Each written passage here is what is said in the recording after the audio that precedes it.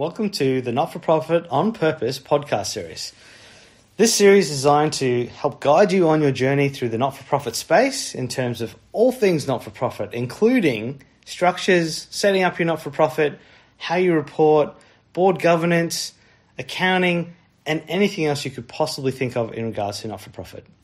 G'day, Justin Hogg from RoadSource here, talking not-for-profit and governance. And one of the things that I've come across recently that I suppose is only a relatively recent discovery for me is the opportunities that Indigenous and Torres Strait Islander people have in terms of setting up a not-for-profit organisation. So there's a body that actually is here to help Indigenous groups form corporations or organisations, and that is the Office of the Registrar of Indigenous Corporations, or ORIC.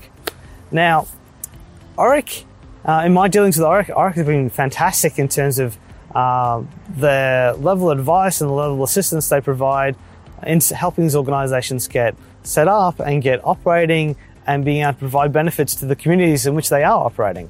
This body has been around for a while now.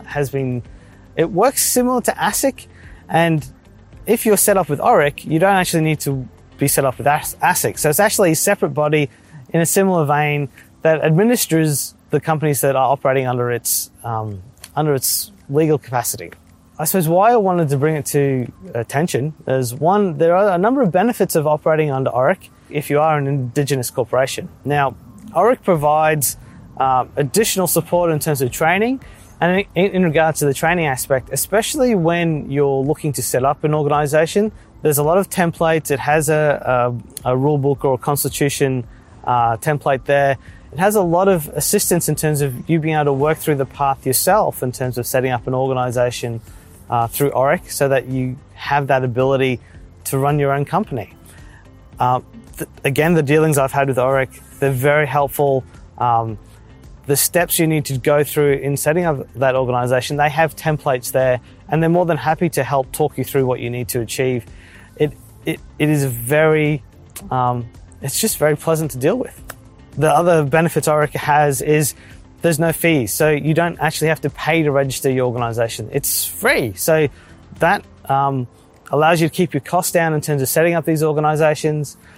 Once you're up and running, they also provide help with recruitment in terms of your board and more generally. So that way, if you are looking, especially for board, if you're looking for people with specific skills to help inject that knowledge and capability into your organisation, they're there to help you assist with it. So they're very community focused and very focused on helping the Indigenous communities within Australia set up those organisations in a way that allows them to deliver more value and provide that continuity of service to the communities that they work in. In terms of the requirements that you must meet to be able to work with ORIC, well, first you need to be an Indigenous organisation. So that means you need to have members of your organisation that are Indigenous.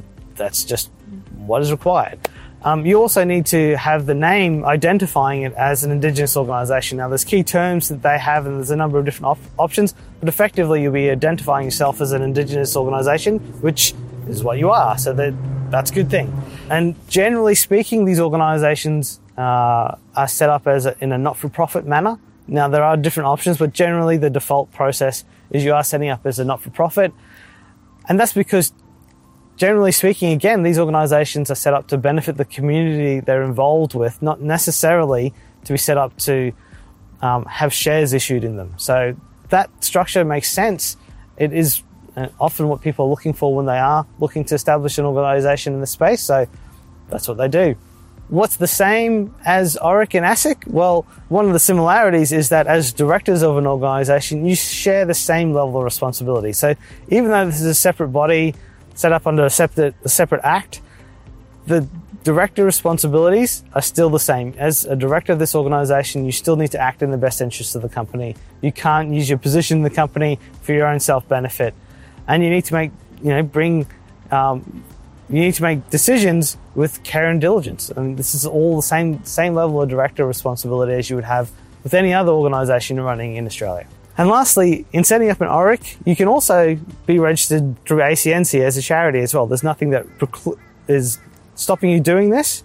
One difference in terms of if you had done it through ASIC is that If you are registered with ACNC and ORIC, you are still required to keep your details up to date with ORIC. So slight little difference there, but ultimately with ORIC, not charging any fees for late fees, and that type of thing, it actually, I think, still works quite well. So that's a really quick one today, but I think something that, especially if you're Indigenous, but if you're looking to set up an Indigenous organisation, there's another option out there for you, which I find isn't necessarily spoken a lot in terms of mainstream information. So a little bit of something that might be of use. If you liked what you heard today, feel free to subscribe to the podcast series. And if you'd like some more information, check me out on LinkedIn. I'm happy to connect and answer any questions you might have. Otherwise, thanks for listening. It's Justin Hogg from RightSource.